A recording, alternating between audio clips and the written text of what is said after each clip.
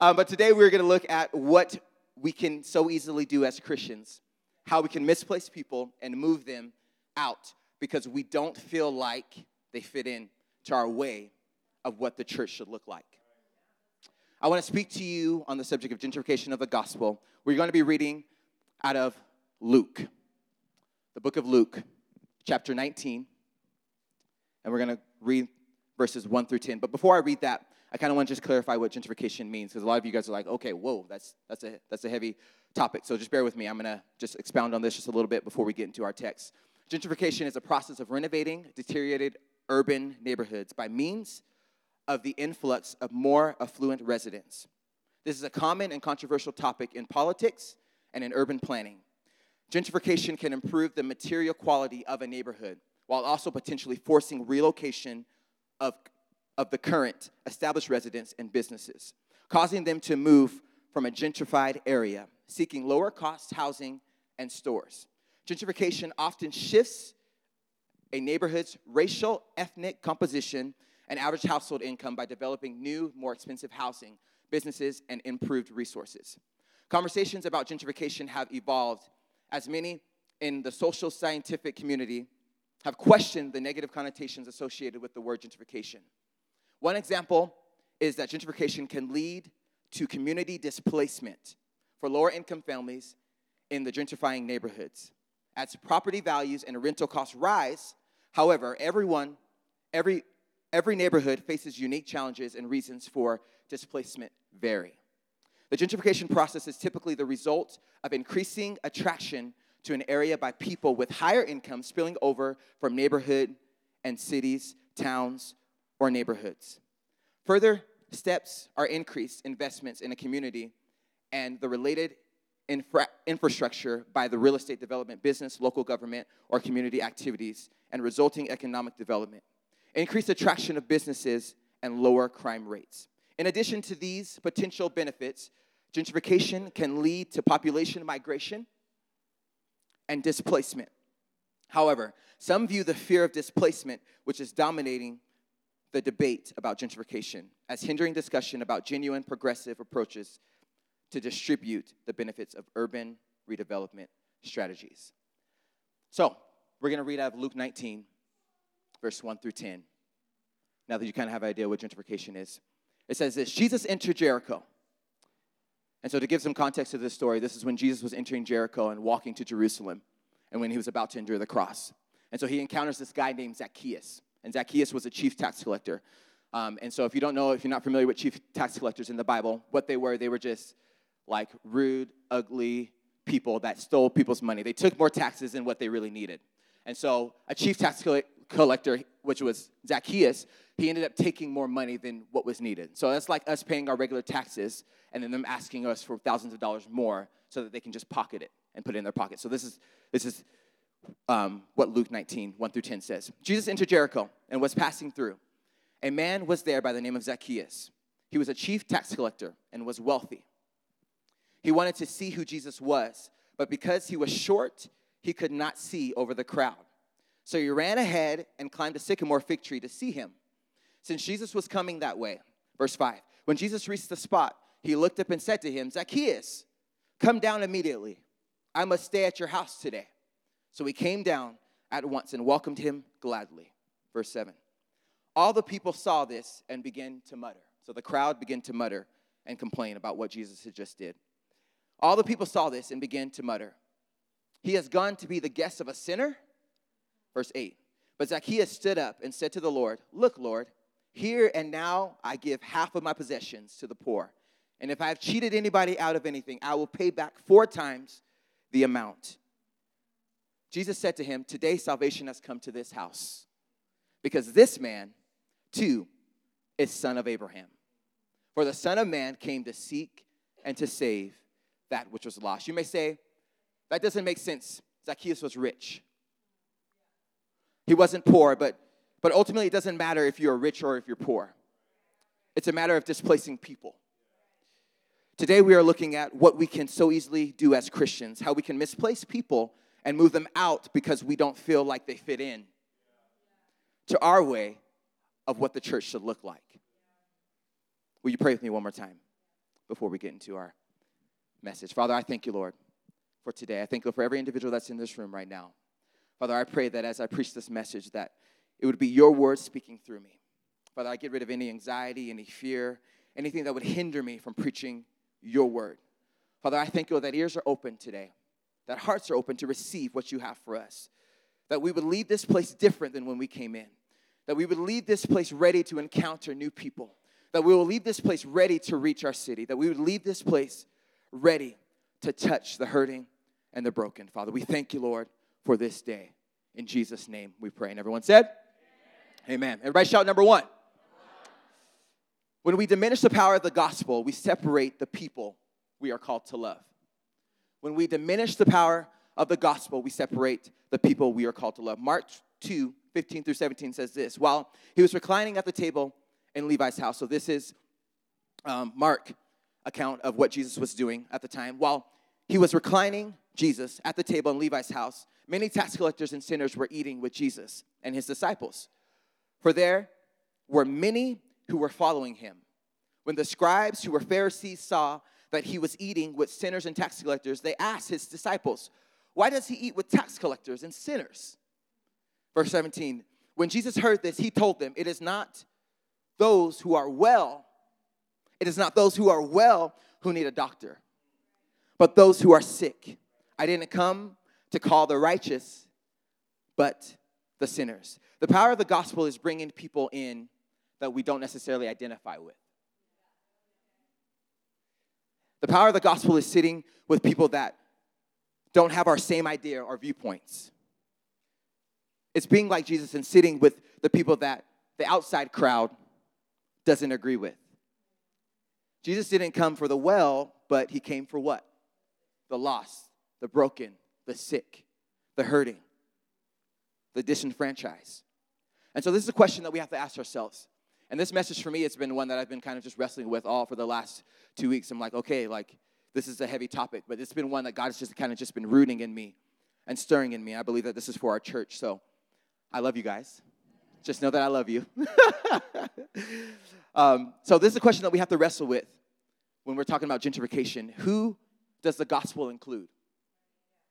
In our lives, who does the gospel include? Many of us believe that the gospel isn't meant for the lost. Only the lost that we define as lost.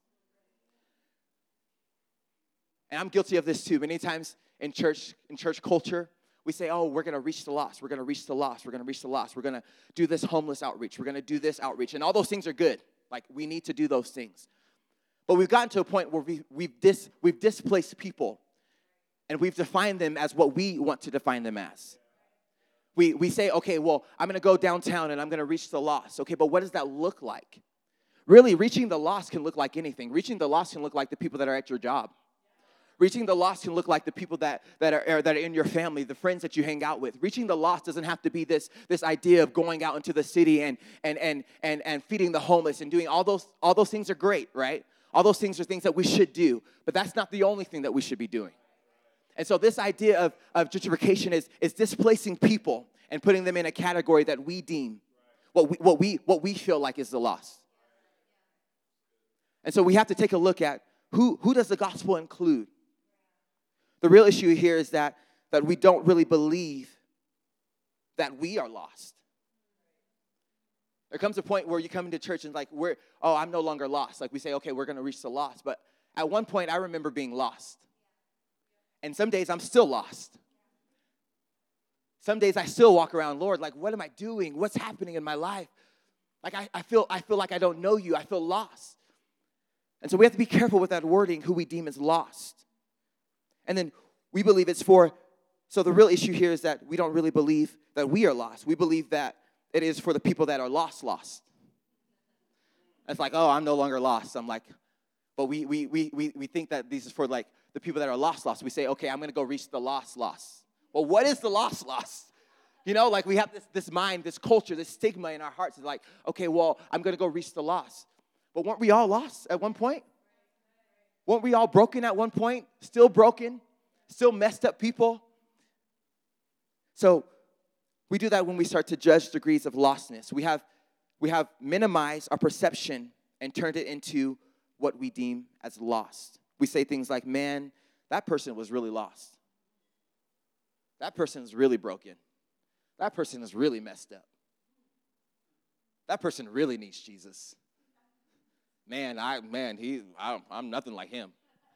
Man, if I was something like him, man, I would really need Jesus. He really needs Jesus. Like, I don't need Jesus, but he really needs Jesus. We say things like that all the time. But when we diminish the power of the gospel, we separate the people that we are called to love. And I love this text in Luke 19, how Zacchaeus, a tax collector, nobody liked him. The crowd was in uproar. They were in literal uproar when Jesus went into his house and said, Zacchaeus, get down from that tree. I want to spend time with you. I want to get to know you. But what really sticks out to me in that moment is that Jesus could have followed the crowd that was pressing him to go to Jerusalem. He could have kept going. He could have just kept pressing on to what his agenda, what his thing was. But no, he chose to say, no, I'm going to spend time with Zacchaeus. I'm going to spend time in his house. And that to me shows like the most vulnerable place you could ever be is in someone's home. So the crowd just was in uproar, waiting for him outside, saying, why is he hanging out with him? What is he doing? He's a sinner. And I come to think, I think about that crowd, and I think about Jesus probably just healed multiple people that were in that crowd. He probably touched multiple people that were in that crowd that was following him. But they quickly forgot. They quickly forgot the gospel. They quickly forgot what the gospel was for. And so we can't forget that, number one, when we diminish the power of the gospel, we separate the people we are called to love. Everybody shout number two. When we forget the power of the cross, we gravitate towards doing things our own way. When we forget the power of the cross, we gravitate towards doing things our own way. I'm going to read out of John 20, verse 24 to 29. And this is about Thomas, known as Doubting Thomas in the Bible. He's one of Jesus' 12 disciples. And so this was when Jesus had risen from the grave 3 days later. And he came to his disciples. And he met up with Thomas. But it says this in verse 24. It says this, but Thomas, one of the 12, was not with them when Jesus came. So the other disciples were telling him, we've seen the Lord. But he said to them, if I don't see the mark of the nails in his hands, put my finger into the mark of the nails, and put my hands into his side, I will never believe.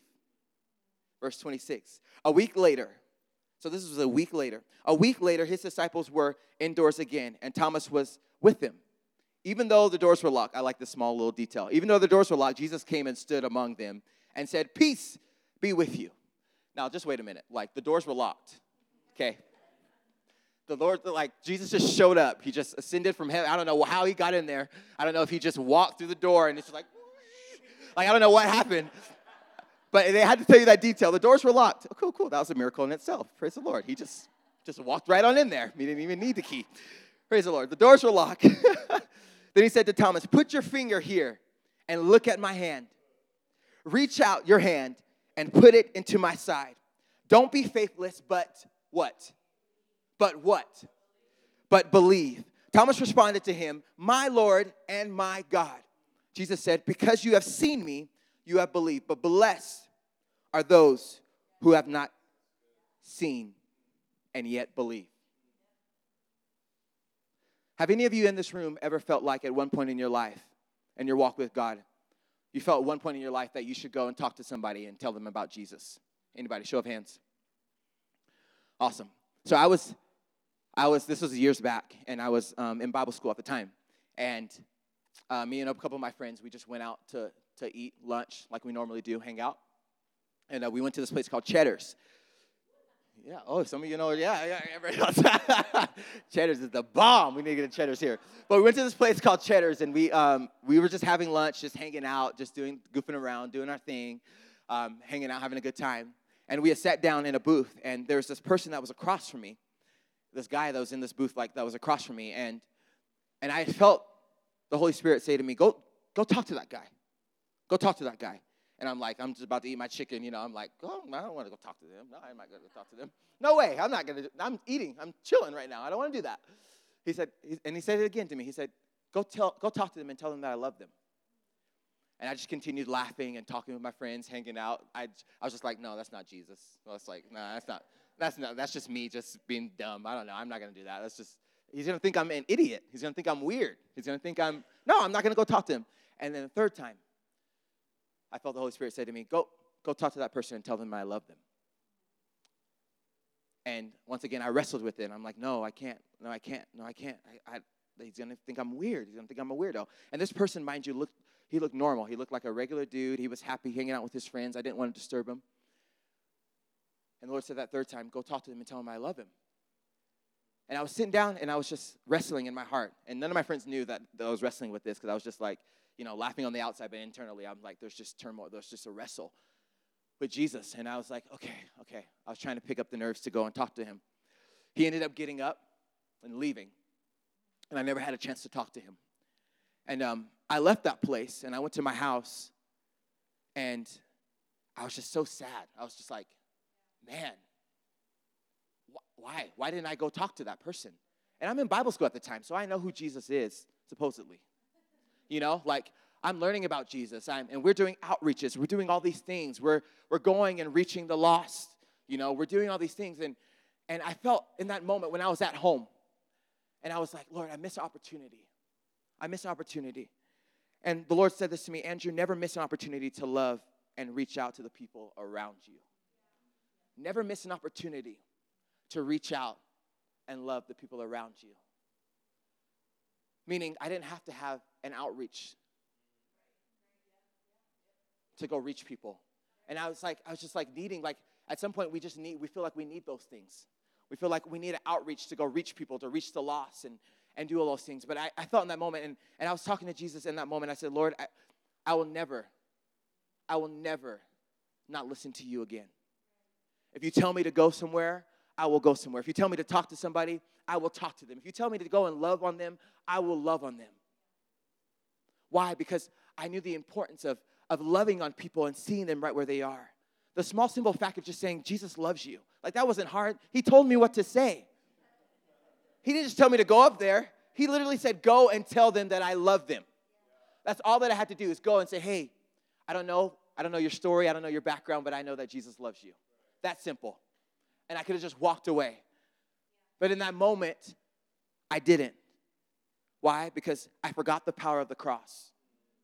In that small moment, I forgot the power of a cross, and I gravitated toward doing things my own way. And I missed an opportunity to reach people that God was calling me to reach.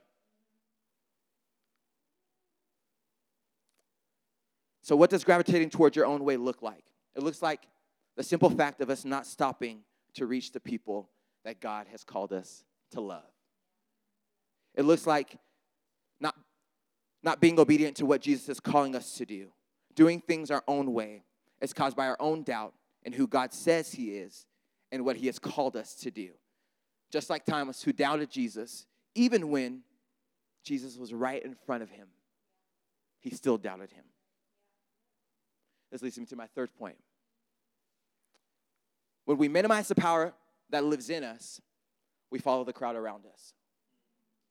When we minimize the power that lives in us, we follow the crowd that is around us. Romans 12, verses 1 through 2. This is the NIV version. It says this. Therefore, I urge you, brothers and sisters, that's you and I urge you, brothers and sisters, in view of God's mercy, to offer your bodies a living sacrifice, holy and pleasing to God. This is your true and proper worship. Verse 2, do not conform. Somebody shout, conform. Do not conform to the pattern of this world, but be transformed by the renewing of your mind. Then you will be able to test and approve what God's will is, his good, pleasing, and perfect will. What are the patterns of this world that Paul's referring to? He's ultimately saying, don't get comfortable in how we are living. Don't just settle for a life that is mediocre. And I'm not talking about the material things in life. I'm not talking about the material things that we love to have in life. I'm talking about the effectiveness that we have with Jesus. Don't conform to the patterns of this world. 1 John 4:4 also says this, you are from God, little children, and you have conquered them, because the one who is in you is greater than the one who is in the world. When we minimize the power that lives in us, we follow the crowd that is around us. when we minimize who Jesus is in our lives, we tend to follow the crowd that is around us. We follow our friends. We follow our family. We follow the status. And we can do this in church. A lot of times, we like to follow the bigger churches. Oh, what they're doing. We like to wear their jean jackets and look hipster and cool. I'm all for looking hipster and cool. You know what I'm saying? Because I look good. You know what I'm saying? But that can't be our main objective and our main goal. If we're following the crowd and we're doing all these things and we're missing the very point of Jesus and who Jesus is in our lives.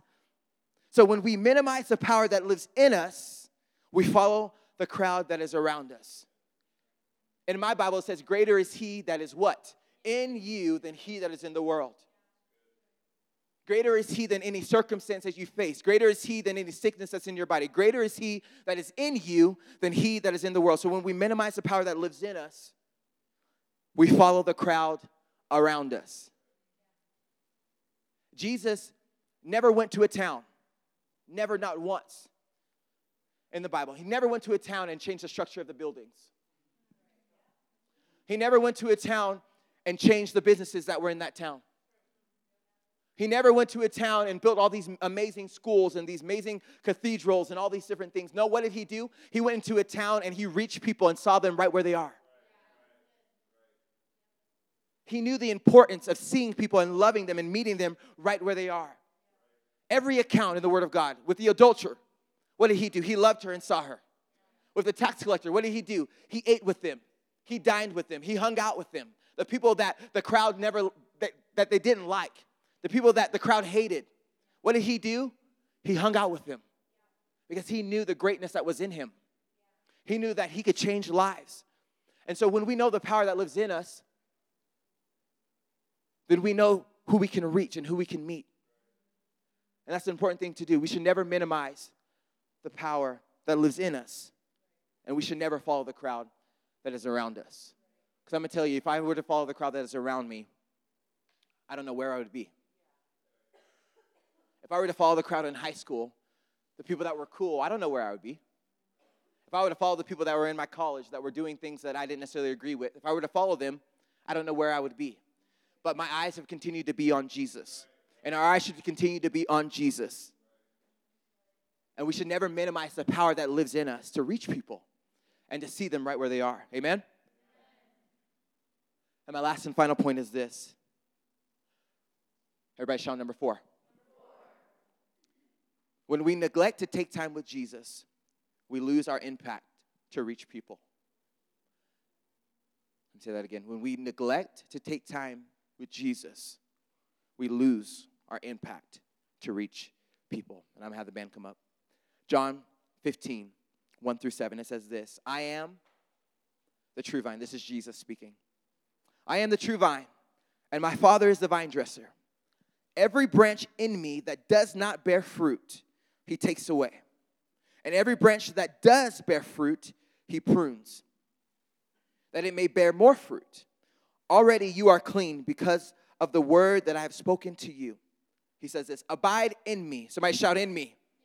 Abide in me and I in you, as the branch cannot bear fruit by itself, unless it abides in the vine. Neither can you unless you abide in me. I am the vine, you are the branches. Whoever abides in me and I in him, he it is that bears much fruit. For apart from me, you can do nothing. Apart from him, we can do what? Apart from him, we can do what? Nothing.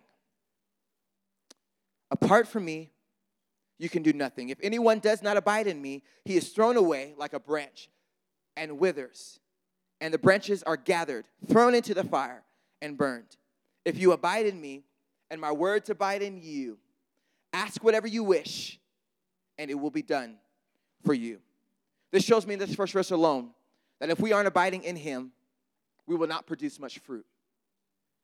That if we're not choosing to rely on him, if we're not choosing to commune with him, if we're not choosing every single day to love on him, we will never produce more fruit. What does fruit look like?